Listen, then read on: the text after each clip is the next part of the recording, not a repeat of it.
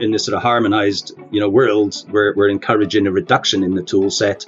I think there has to be a journey for that. And that really means that platforms have to provide integrations with other tooling.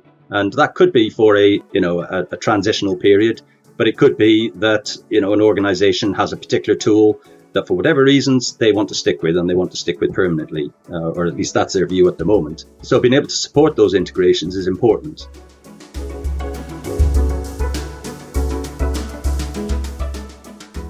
Hello and welcome to DevOps Sauna Podcast.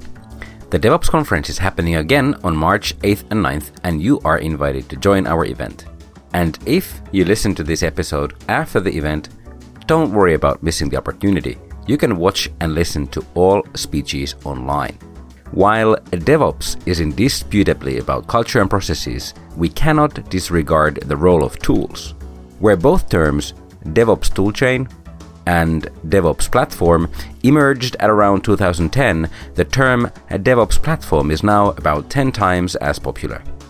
What does it mean, and what's the difference between DevOps toolchain and DevOps platform? We invited Adrian Waters, a solutions architect from GitLab, and Kalle Sirkesalo, a CTO of managed services at Efficode, to discuss the topic. Let's dive in.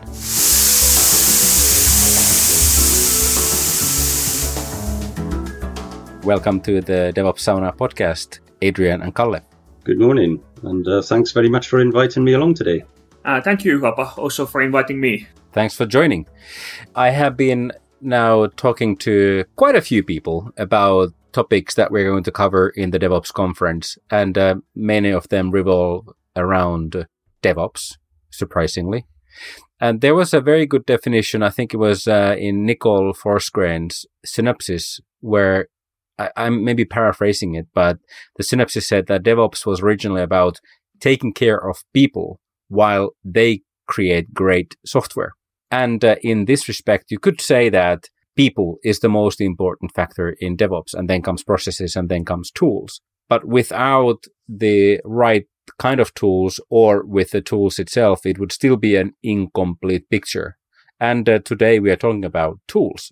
I believe you agree with me that when the tools part is done right, then we can focus more on people and processes, because in a way we have gotten the tools questions out of the way. We see that there is a movement going on in this tooling space, and I have seen that movement before in different industries, where you start from a situation where you get the best tool for each purpose, and then you basically integrate them together. And then in the course of time, these individual small tools that does one thing well, or that do one thing well, then they congregate into bigger entities. And then eventually we start to talk about a single tool for the whole business process, or that the majority of that business process is going to be catered by one tool. So let's start with the open question. Where is this tools space going, and what are the trends there? Adrian? Yeah, I would agree absolutely with that. I think we see within our customer base this sort of desire to move to a more consolidated approach versus sort of distinct tools. And I think that's also being seen in the industry as well. I mean, Gartner have published their Value Stream Development Platform Guide, which I think the update last year was saying that by 2024, around 60% of organizations will move to a platform approach rather than individual tools, which, given that's only 2 years away, that's up from 20% now. So that's a really large increase. And it does reflect what we see. I think looking back over the history of DevOps, from initial team-based approaches, every team choosing their own tooling, and then sort of attempts across the organizations to standardize on particular tools for particular aspects of the life cycle, but each department still managing themselves, through to then attempts to sort of provide a more sort of integrated approach to those tools. So that direction has all had benefits, but I think it still has left organizations feeling that they really haven't yet got the true benefits from DevOps that the investments that they've put into it should have resulted in. So they haven't achieved the agility or the speed or the quality of delivery that they were really aiming for. I think there are various reasons for that, and One is where you have a sort of a multi-tool approach, you're often still having a sort of a siloed approach in many ways, because you've got different users across the DevOps lifecycle utilizing different tools. So that then feeds into the people in the process, side of things. And that's one of the areas that by adopting a more platform-based approach, you can try to remove those silos from a technical perspective, but more importantly, then the knock-on effect in terms of people and process. Yeah, and I think this is mostly about, because the tools don't really matter if you're a top expert. If you know how to do DevOps and you're like already doing DevOps properly, you can do it with PostScript. You can write a PostScript and put it in a cron job and have it running and figure out what you're doing. You will solve the way to go fast. You will solve the way to release often and continuously. But to support large-scale rollout, like if we're talking about over 8,000 developers at one time, you can't do that in a PostScript. Nobody is able to help someone with their PostScript if they have that running. It's the same thing when you have, when you start adding tools, you add complexity easily. If you have very well-defined documentation and ways of working, it's very easy to get in on those multitude of tools, and you're focusing on people at that point. But if we look at big corporations or big movement, and even small movement, you don't usually have time to write, this is how we develop software. This is how we are going to do it. It makes a lot more sense that you come in and you see, oh, this is how everybody's doing it. I can do it exactly the same way, because you have those inner sourcing and comparable solutions available. You're seeing what others are working by just entering to the tool. And having the same tool everywhere means that it is a lot easier to get those design ops, SecOps, whatever ops you want in there, because you can share those examples. You're not limited by, oh, but you don't have access to this tool, because everybody is in the same tool already. Yes, some features might not be in your use because you are not able to use them, but at least you can share information. And if you're like, yeah, but you can't access it from this network, you need the other tool for that, that gets removed if everybody is trying to work on the same tool, because you're like constantly thinking, how do we make this tooling space so that anything that someone does works the same way for the others? Which means that then it becomes more of the communication together. Or would you say, I think at least that way? Yeah, I think the key in there, you said sharing of information. And, I think where you've got separate tools, that becomes more difficult. Yes, I mean, often, you'll see organizations that have built their own sort of platform around the tooling, or they've attempted to, but that's not straightforward. And, if you're extracting data from one tool to map to data in another tool, that is not always simple. Entities might have sort of slightly different meanings, so that becomes a sort of a bottleneck, and it decreases collaboration, and obviously we know that collaboration is, absolutely key to this sort of life cycle. And it makes everything like, if you think about managing from top level or managing from any level, it becomes impossible when you try and discuss with the customers, or like your employees, that, hey, this is how we do it. But if you have 20 Jenkinses that work differently, you have 20 different things that you have to communicate to those teams. So you're not communicating, hey, you can't just deploy this Docker image, for example, here, and it will start working.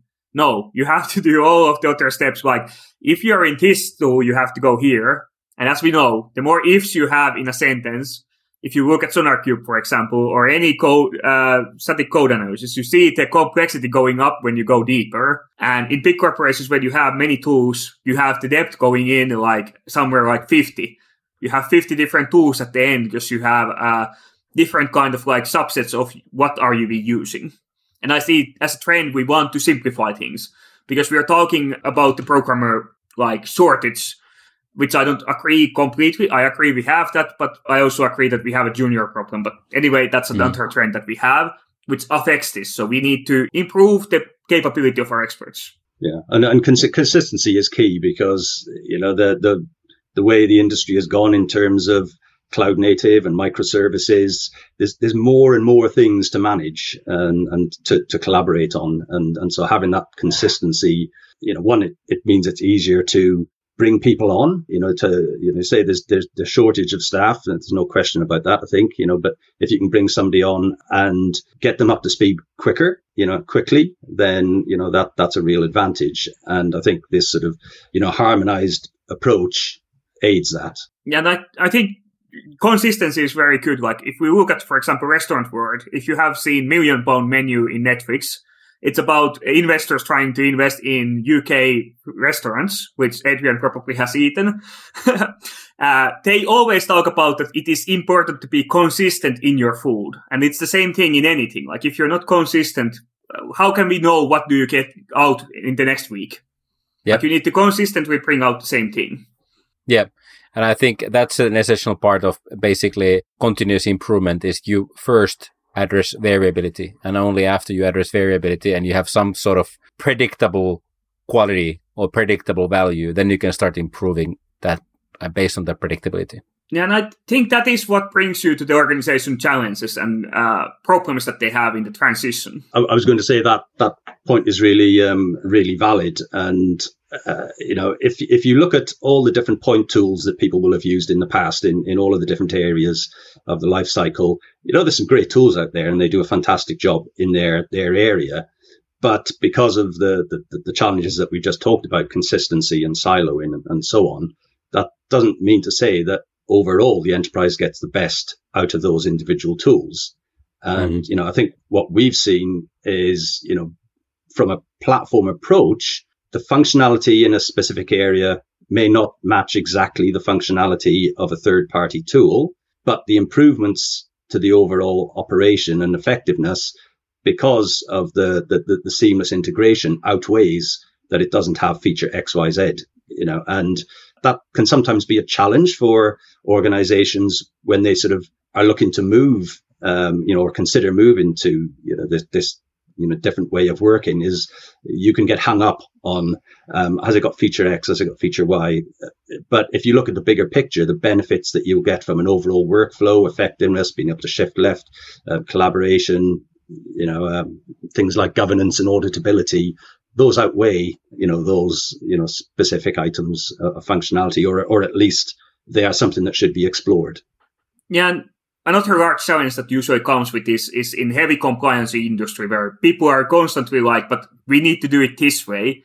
And you're trying to ask, what are we actually trying to get out of here? Like, what is the actual compliance requirement that we need to fill? So if it's separation of duties, why do we have to do it this way? Can't we actually think about what do we mean by separation of duties? Not try to make GitLab work like Jenkins, for example. We're trying to make it work like it's supposed to while supporting separation of duties. We are not supposed to start inventing that, hey, we now have 2 Jenkinses. The idea is not to have 2 GitLabs. The idea is to have one GitLab where we define permissions so that you have the separation of duties ongoing. Instead of trying to, and that's a big organizational problem that organizations think that they can do the same thing everywhere, which is not what they should be thinking. They should be thinking what are the actual challenges they're trying to solve.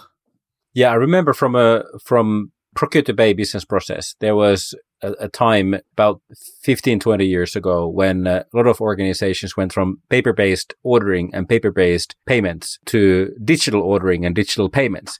And in the beginning of 2000s or so, they did a major body of work to think through how should digital ordering in procurement and digital payment in accounts payable, how should it look like?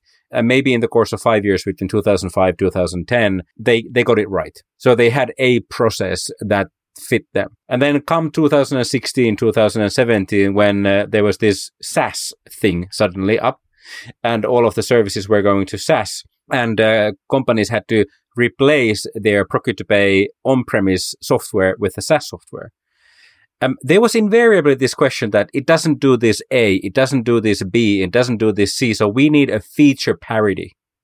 And that seemed to be a massive issue in terms of SaaS adoption until it sort of clicked both on the vendor side and the customer side that it's pointless trying to bring over 10-year-old business process to a new platform. What you have to do is go back and ask yourself, is this business process now modern enough? 10 years have elapsed. Has something happened in this business process front that we could actually rethink this process part as we are transitioning to a different tool? And that was one of the challenges that organizations were facing during those transitions. Does that ring a bell in your case? And what kind of challenges would you say that organizations have transitioning from like old world to the new world? You know, a key challenge is to avoid the disruption that would be caused by a big bang approach. You know, if an organization is using several different tools today and they want to move to a platform approach, you know, both from a technical but also a people and a process perspective, saying like throw out all your existing tools on day one and move to the platform, that's probably not going to be the best solution. So although in this sort of harmonized, you know, world, we're encouraging a reduction in the tool set, I think there has to be a journey for that. And that really means that platforms have to provide integrations with other tooling. And that could be for a transitional period, but it could be that, you know, an organization has a particular tool that for whatever reasons they want to stick with and they want to stick with permanently, or at least that's their view at the moment. So being able to support those integrations is important, but is a slight difference or a fundamental difference really to that versus the historic approach, gluing together many different tools across the DevOps tool chain or lifecycle. In the platform approach, you're integrating each tool into the platform, and so that helps to extend the platform whilst retaining, you know, many of the benefits that the platform provides, things that we've talked about, you know, collaboration, common data stores, and so on. So, you know, I think working out for each organization what is the best approach for them in that transitional, you know, is really key. You know, one of the things that we've seen within our customers is that, yes, day one, their vision or their view is that they will adopt, you know, GitLab as a platform, but they have a specific tool that they want to maintain because of it, you know, the way it's used within the organization. But from experience, what we find is that over time, they recognize the benefits, you know, such as we talked about before, you know, that rather than comparing specific functionality within tools, look at the overall benefits, the overall value that it delivers and the improvements to the workflow it delivers. And so we find that although customers set out with the view that, oh yeah, we're going to stick with this other tool, you know, indefinitely, they sometimes will realize the benefits and, you know, change their mind over time. And so gradually we find, you know, customers adopting more and more of the capabilities instead of maintaining separate tools going forward. And I think that just reinforces the benefit of this overall approach, you know, to the life cycle.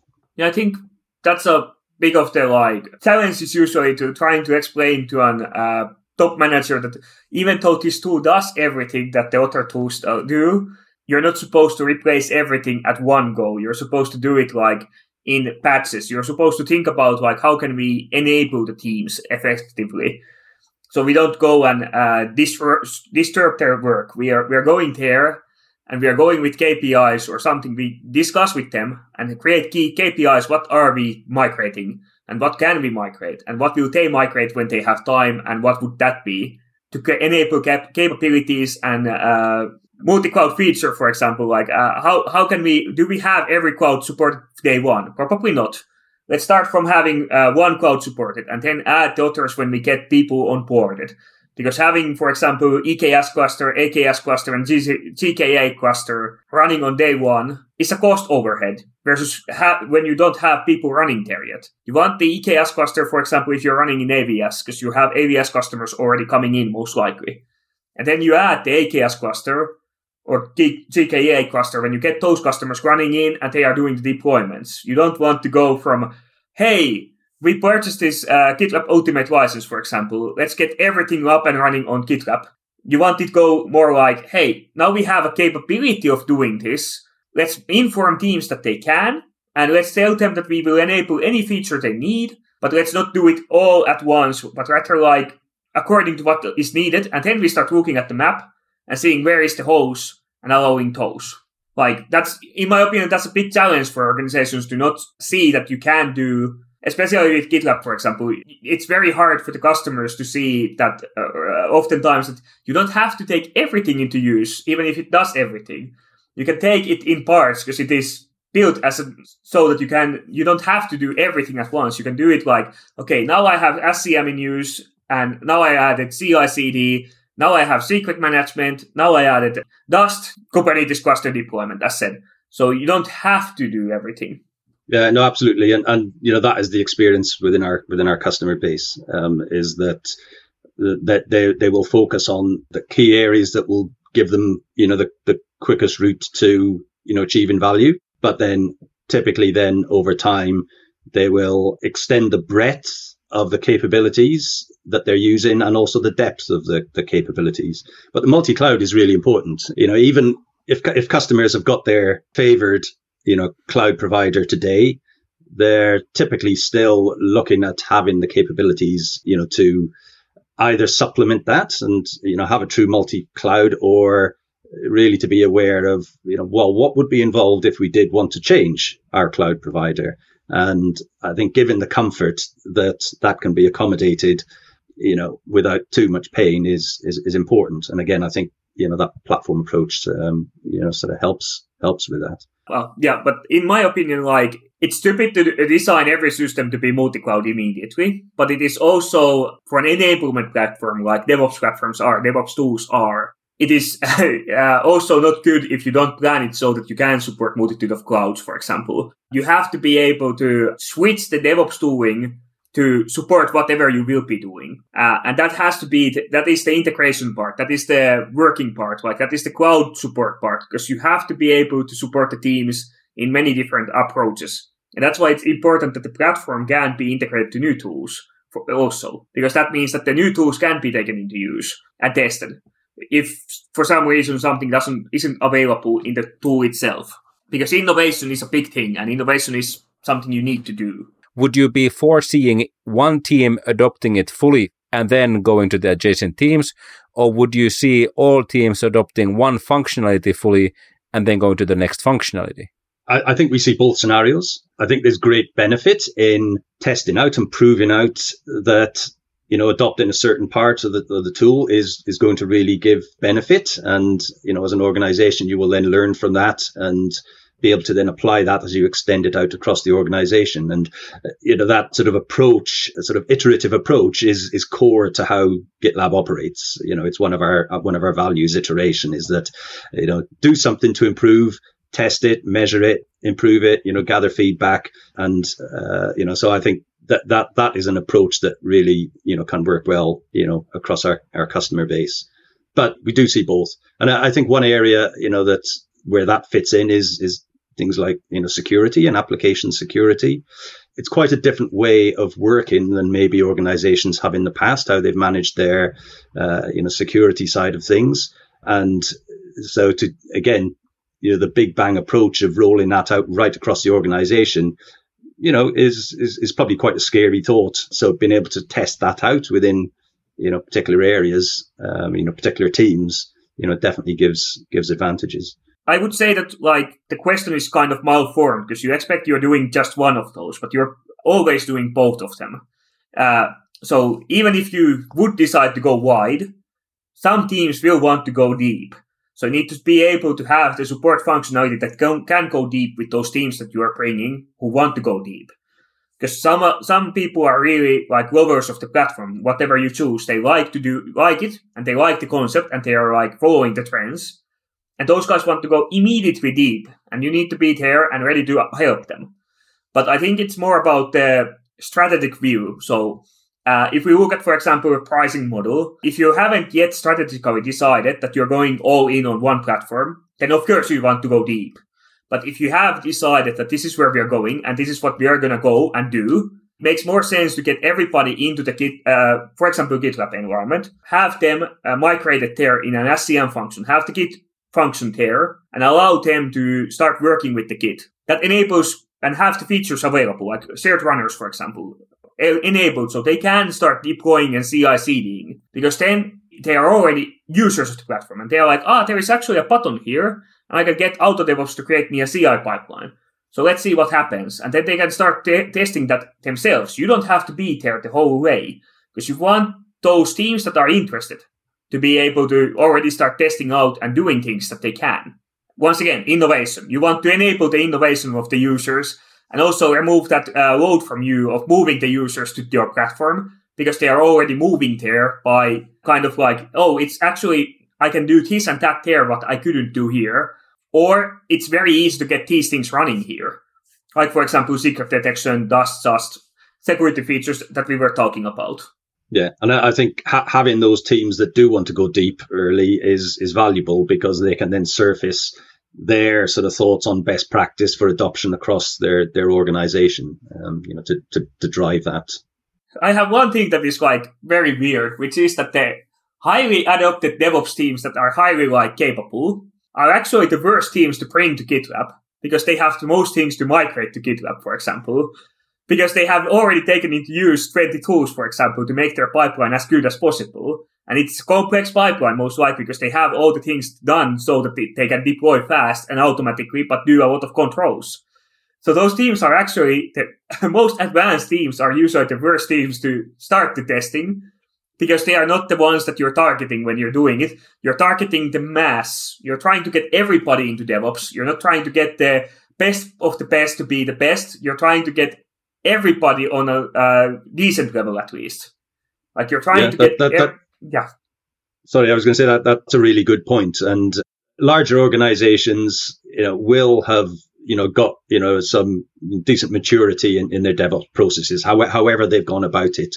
If you look at, some smaller organizations, they may not have that maturity. They will in certain parts, but, maybe they've not really looked at application security in detail as yet, whereas larger organizations will. I think where you've got that expertise and that deep expertise, and they've developed their own ways of doing things, it then can become let's look at what it costs to maintain that, in terms of effort and third-party licenses and so on. And those are then, considerations that, maybe not day one, but maybe in, 6 months, a year or whatever, you then can look to see, okay, well, the platform will do it this way. This is, and within the license that we're already paying, this is what it's costing us to do it this way.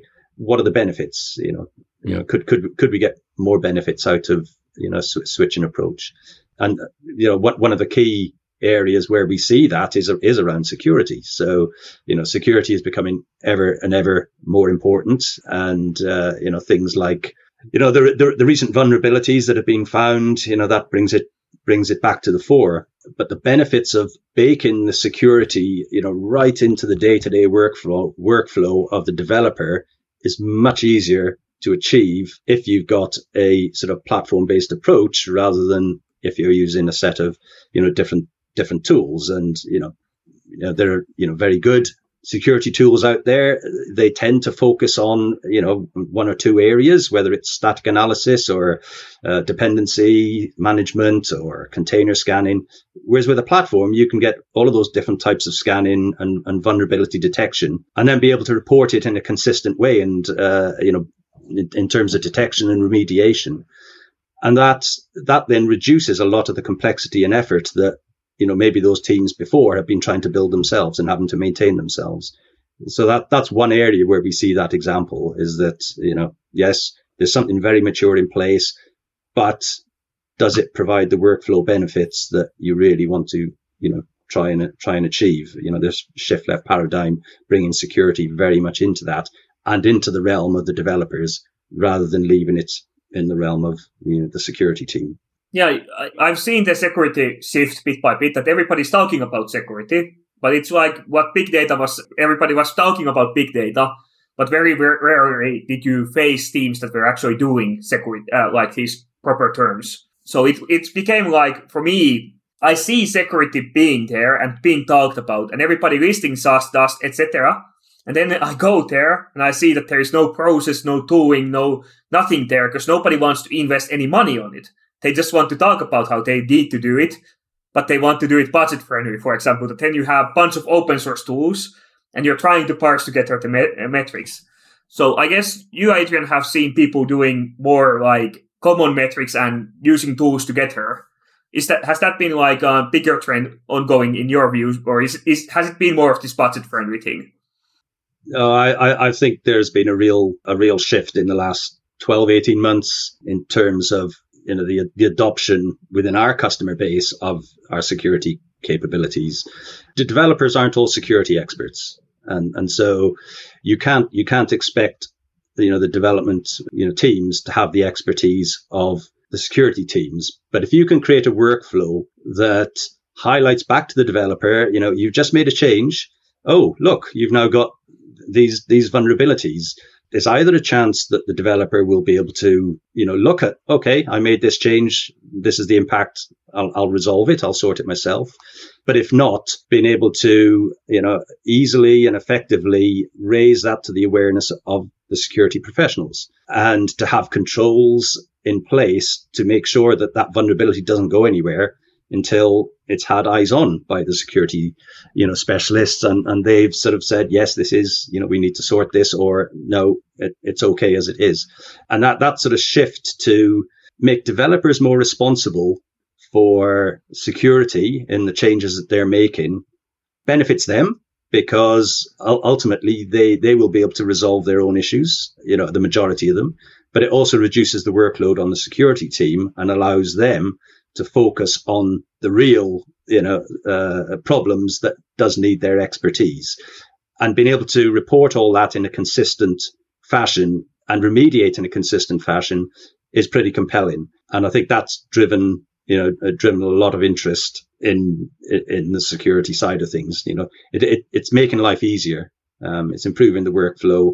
And that's a pretty compelling message. And I think big thing is that if you can remove all of the machine detectable and OWASP top 10 problems out of the application, 80% of the companies in the world are secure with that, because most companies are not being attacked by targeted attack. They are being attacked by bots and so on. Yeah, and the other key area is open source. The developers are using more and more open source, and we've seen recently you've had a solution in there, you've had software run in, you're quite happy, you think it's free of vulnerabilities, and then suddenly something out there happens, and you find, oh no, okay, we've got a problem here, and having the tooling to help you identify, well, where does that exist? What's the impact to us?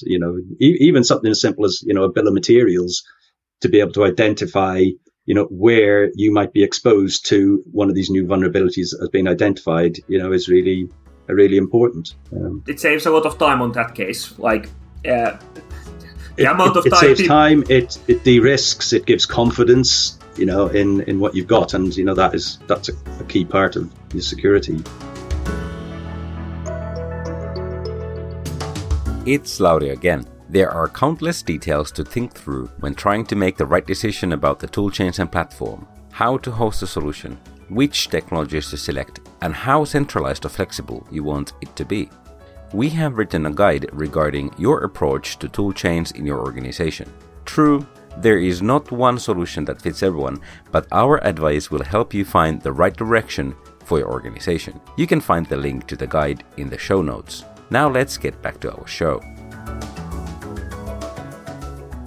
It was funny reading the latest when we are recording this has been Log4j, of course, or Log4Shell, as people have been saying. It was funny reading the response from Log4j, where they were saying that we have 0 errors that we have gotten from this whole project that we have been upkeeping, but all the corporations have been putting us responsibility of keeping backwards compatibility. And now that the backwards compatibility is hitting them, they're complaining that we are in fault for doing open source. So it's kind of keeping you safe by doing these things properly. So having the bill of materials allows you to recognize this and not blame the open source developer who is just doing it on his free time, most likely. Because that's not where the blame is. That person is most likely just developing it when he has time. But rather knowing when to fix things is the thing. Yeah, no, absolutely.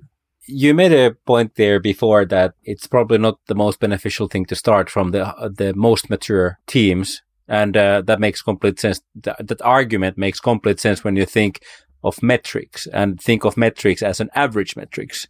And you could say that there are teams that just haven't gotten to this basic level. Let's say identification of who made the change or commit signing or things like that. And I could imagine that when you adopt a platform approach, it's easier to focus on those very basic things to get everybody on the 80% level. So I just wanted to bring that up in the security context that yes, there's a lot of stuff that you can do on an advanced course in security, but when you take the basics out of the picture, then that's very helpful. Yeah, I agree. And I think that it goes, broader than, just the security side. There's a lot of focus these days on, value streams, and having all teams utilizing a platform, albeit that different teams may be, doing it to different levels of maturity. It gives you a common basis on which your sort of, value streams can be measured and analytics.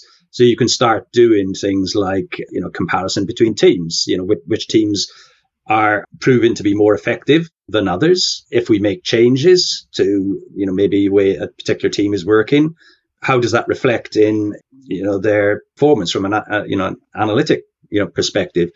So having that sort of common base gives you all sorts of opportunities, to measure and then improve the performance of, teams to try and bring them all up to the best in breed.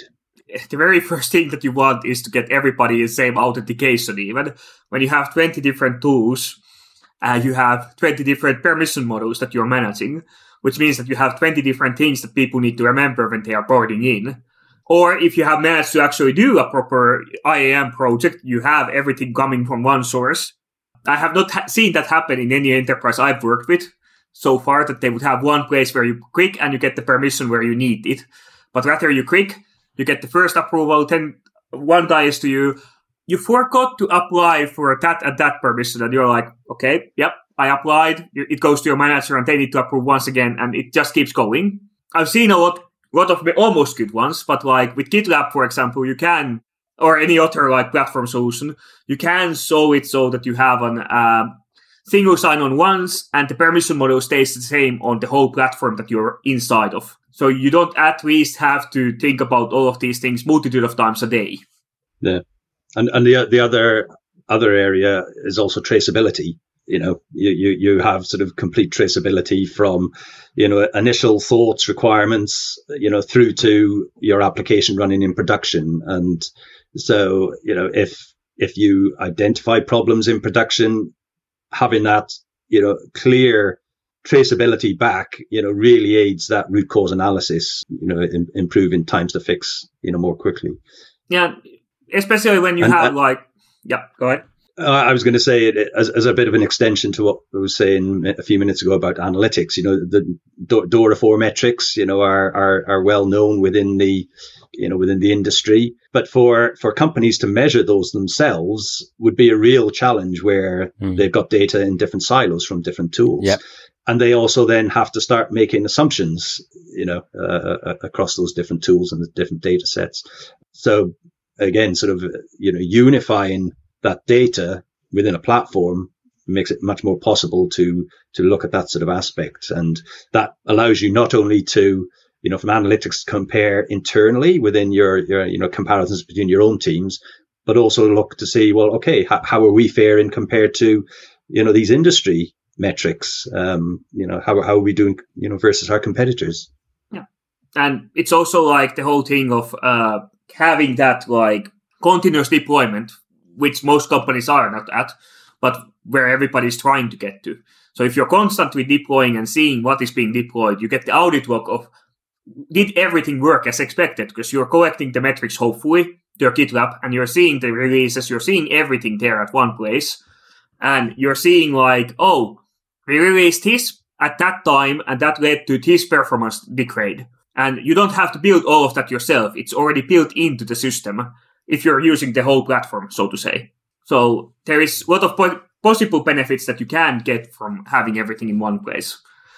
Of course, you can build this yourself also, but then you're building it yourself. And maintaining it yourself. That's, I think, often building things, yeah, you can do it. It will take a bit, and whatever amount of time it takes. The real cost often then comes in the maintaining it. What was it? 80% of software costs come from maintenance and upkeep. That was at some point the number. Like 20% is the cost of development, 80% is the cost of upkeeping and maintenance. Yeah. I think somebody had a wonderful expression, which was free as a puppy. As in, if somebody offers you a puppy, the puppy is free, but it takes a toll to upkeep that puppy. And I imagine that it goes with many other technologies as well. We could not talk about GitLab without talking about working remote. And we had somebody from GitLab joining about a year ago who was your head of remote. But let's talk a little bit about the benefits that companies are seeing, like GitLab as a company, but also like what's the connection between the platform approach and remoting now that we all have had to do that for a long time? Yeah, it's a great area to talk about. And maybe just for listeners who aren't aware, GitLab is an all remote company. So we don't have an office anywhere in the world. Everybody is home based. Some may choose to work in co-working spaces, but we do not have an office. And there are different ways of doing remote, and I've seen both of those during the pandemic. GitLab were in a pretty fortunate place at the start of the pandemic because we're already used to working remotely. So it was pretty much business as usual for GitLab. Whereas I experienced others who were office based, who suddenly were working from home. And what their organizations tried to do was just say, okay, rather than working 9 to 5 in the office, you're now working 9 to 5 at home. And they more or less tried to keep, the same processes and, that they would normally use. And it just didn't work. So I think, one of the things that GitLab has developed over its life is a very effective way of working remote in the way that, we handle meetings. We go to great lengths to avoid isolation, people working in isolation. And some of the tooling and the ways that we work, reflect that. And actually using GitLab itself as a product is a big part of that because it supports collaboration. So, we've been talking today about GitLab as a platform for software development. Internally within GitLab, we use it for that, obviously, for the development of GitLab itself. But we always also use it as a core part of running the business. And so, non-technical users, our marketing folk, our sales folk, and so on, will all be using GitLab, and we'll be using capabilities to, ensure that collaboration. And I've worked in, full-time in offices in the past. I've worked from home where companies have had an office. And that's a very, very different experience. Because in those scenarios, things still happen in the office. And when they happen in the office, they forget about the people who aren't in the office that day or that week. And I think that is a challenge for, going forward. More and more companies will support remote working, but many in a hybrid approach. They will, expect employees to come into the office for 2 days a week or whatever it may be. And I think they will need to adjust and look at, to make sure that it's effective, whether somebody is in the office or whether somebody is remote. You mentioned we've got a head of remote, which is probably not too common a job title, but his focus is on that remote work, and he has published a lot of information. There's a lot of information on our website. We shared again during the pandemic, how we do it to try and help other organizations who were forced into this way of working, very quickly. So, if it's a topic that you're interested in, I would suggest go into that. But I think the key thing I would say, there will be a drive from individuals to be able to work from home at least some of the time now. I think, the pandemic has changed that. But I think, companies do need to think about how they do that, how they support those users, whilst still maintaining the more typical sort of office. It's not the same as just saying, okay, you're not sitting at the desk in the office, you're sitting at home. You have to think a bit more about it. And I think there's a lot to be learned from, how GitLab have handled that, over many years. And for us, it's worked from, when the company, first, came into being like 10 years ago, as we've grown, to the size and scale we are now, spread across, I don't know how many countries now, 65, 70 countries. But, for us, it works and it supports async work.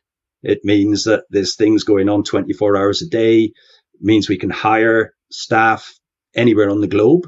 For most roles, it doesn't matter that they're in a specific location. That helps, alleviate the problems. You said earlier, Kalle, that, staff shortages and so on. We don't have to look for somebody who's based in a particular area. We can look globally. So, and the flexibility, that gives you as a worker, is pretty compelling. So, I would say that remote only is transforming a corporation or company to remote only is the same amount of work than doing an agile transformation or an organization change in general. Yeah, possibly more to do it properly. Yeah, I've heard from few companies that have written in their newsletter that we are now remote-only company like GitLab. So did they change anything? No. I'm like, okay, that's not going to work. You're going to be in office in half a year. Yeah, I think GitLab had the advantage. It was that, right from the outset, that was the way the company went. And so it evolved and it developed practices, gradually over time, iterated on these practices. And so it's effective. Yeah. So I think if you are going from a, purely office-based, organization, you do really need to think about it and look at it.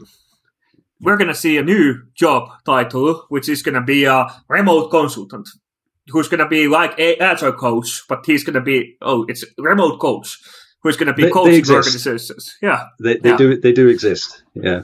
Yeah. We're going to see a lot more of that in future if companies keep doing it. I'm skeptical with Efficode has allowed me to be remote as much as I want for the last 7 years already, but we have not been remote first, of course, because we have customers that require us to be on premise, etc. But I'm skeptical after seeing all kinds of things on that already being problem in management and how do we do managemental things and how do we do discussions. I'm skeptical how a very big company can go fully remote, for example, in long term. They've done it now, but when it's possible to be in office, it's going to be very weird. Can they keep it up? Because the communication culture is so different. I wanted to have one more question on the substance based on your conversation. And then I'll give Kalle the last question. Integration. You said before that there's a difference between best of breed and platform in the sense that in best of breed, you integrate products with one another. And in a platform model, you integrate the other products that you use besides the platform to the platform. Now, I remember a few conversations in the past where our podcast guests have said that this is the era of integration innovation. So what's your take on integration? And to put it bluntly, is it open APIs or is it an integration platform? So will you take an integration platform where you take those disparate products and integrate them into the integration platform, which then talks to whatever that tool chain as a platform is? Or is it going to be, okay, let's have open APIs everywhere and integrate everything straight into the platform product, just to make it black and white for you? Yeah, I think there's a bit of both, but predominantly open APIs. I sort of liken it, say the way that integrations often happened in the past would follow the tool chain. So you'd have a tool for doing planning. It would do something and it would hand off then to, integrate with a tool for doing the development and into the, another tool to do the CI and another tool to do the, maybe the security. So you're almost chaining tools together. Whereas, the approach, within the more platform orientated is each of those tools can either use open APIs, GitLab, offer to integrate into the platform, or obviously we're an open source platform, so you can actually go down to that sort of level if you want, and some partners and so on will want to do that. They also want to build integrations, at a deeper level than provided. But for the main, I would say that really using our open APIs is the simplest and most straightforward way of integrating these third-party tools. Yeah, I would say open APIs is the way to go forward, and integrations is the one that you need to support, but you shouldn't approach it from that. You should approach from API first. Yeah. And some third-party products, GitLab will do the integration. We see them as key. So things like, integrating with HashiCorp Vault, for example, that's something that we provide because we see the benefits and, the use cases for doing that. In other cases, third-party vendors will do the integration. I've talked about, security and the benefits, the workflow benefits of the platform. That doesn't mean to say that you can't use existing security tools. So we published, in effect, an interface that would allow a third-party security vendor to produce their output in a way that would then be used by the GitLab workflow. So if you've got your favorite security tool that, does a great job of the, particular type of scanning and you want to maintain it, then fine. But being able to take the output from that security tool and bring it in consistently with all of the other types of security, scanning and vetting that's going on adds real value. And we've seen some, key security vendors doing that. They've, developed and provided the integration for their particular products so that they fit into the overall, GitLab security, process from a reporting and a vulnerability and a remediation perspective. So that brings us to the last question. And as I said, I'm going to give Kalle the honor to handle that question. Metaverse, what are your feelings? Reads in my paper.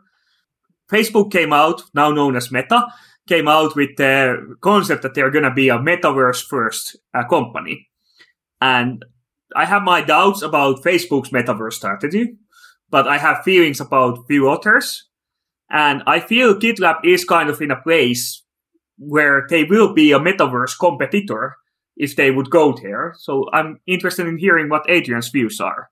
What do we mean by metaverse? I have I tell you, there's really exciting aspects to it, but I also see sort of dangers where, virtual and reality get mixed up and, people get drawn in and start to sort of, not understand what is virtual, what is reality. So from a, almost an addiction point of view, you can get sucked in, and lose yourself in that, which in some ways is exciting and interesting, but in other ways, I think it potentially dangerous. I think the same has been said for game consoles and PCs and so on in history. So I think that's completely valid concern for all of us. Why I actually started thinking about Metaverse and GitLab, etc., was because one analyst was saying that Facebook is not the number one in Metaverse. Microsoft is. And that is because Teams platform is a collaboration platform between corporations and corporation discussion platform. So if they would incorporate just a headset to it, it would theoretically be a place where corporations could jump in and have a metaverse, theoretically. So that was where I was like, but GitLab is kind of the same thing for developers if we look at it. So if you incorporate it, I'll take my royalties at that point. we're open source, Kalle. I can write it. Yeah. yeah. What are you doing this weekend? Yeah. Quick metaverse programming. Yeah. Yeah. This has really changed my point of view on metaverse. When I think about concept of screen time, I just observe my own boys in the living room playing games in the virtual reality using Oculus glasses. And when they are done with the gaming sessions, they are soaked in sweat and they are perspiring like mad. And the question is, does that count as a screen time or does that count as an exercise time? And therefore, if they like doing it and if they get physical exercise, do we have to put boundaries on how much per day they can do it? Think about it. It's quite fundamental question. Do you need to put screen time on physical games or metaverse? Yeah. We get to another question, which is then again so I used to work in game industry and I still follow it quite a lot, which is kind of what happens if those games are free to play, full of ads or propaganda? Yeah. So then you are kind of still exercising and we are not tracking it, but at the same time you can be brainwashed because you're in a screen.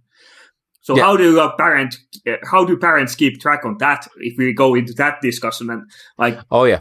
This gets really, really deep. and I think, the 3D and all the visualization, is just so mind blowing, really, as to what's possible. I've been around a few years, and before your time in the games industry, Callie, there was on Unix there was a game called Rogue, which goes back to the early 80s. And it was a Dungeons and Dragons type game where you had to wander around levels and find potions and avoid trolls and umbers. And it was totally and utterly addictive. But it was on a green screen. It was just dots and dashes and asterisks and things like that. But you could get totally addicted to it. I did get totally addicted to it. But if you then sort of look at, okay, well, that was a green screen. Look at what you can do today with the visualization, how much more addictive that must be. Then that's sort of where some of my concerns, around where this could go. This has been an awesome conversation. Thank you very much, Adrian and Kalle, both for joining the DevOps Sauna podcast. Oh, thank you for inviting me. Thank you. This was fun. Thank you for listening. As usual, we have enclosed the links to the social media profiles of our guests to the show notes. Please take a look. You can also find links to the literature referred in the podcast on the show notes, alongside other interesting educational content. If you haven't already, please subscribe to our podcast and give us a rating on your platform. It means the world to us. Also check out our other episodes for interesting and exciting talks. Finally, before we sign off, I would like to invite you personally to the DevOps conference happening online on March 8th and 9th. The participation is free of charge for attendees. You can find the link to the registration page from where else than in the show notes. Now, let's give our guests an opportunity to introduce themselves. I say now, take care of yourselves and see you in the DevOps conference. Adrian Waters, and I'm a solutions architect at GitLab. I've been in the industry for many, many years, originally as a developer and then going on to manage both the development and the ops side of, some large scale projects. And then for the last 10 years, I've really been focused on the vendor side in terms of things like version control and CI, and DevOps as it's now become known. In effect, looking back, I was practicing and promoting DevOps before it was a term. So it's been a natural place for me to end up. And I've been at GitLab for just over 3 years and working both initially with our enterprise customers and helping them. And then more recently with, our great partners such as Efficode. I'm Kalle Sirkesalo. I work as a CTO of Managed Services for Efficode. I've been here at 7.5 years now. Been around all kinds of things, seen multitude of corporations, 24/7 for 7.5 years. Working on operations at big customers. I don't know. You can find me in LinkedIn if you want to know more.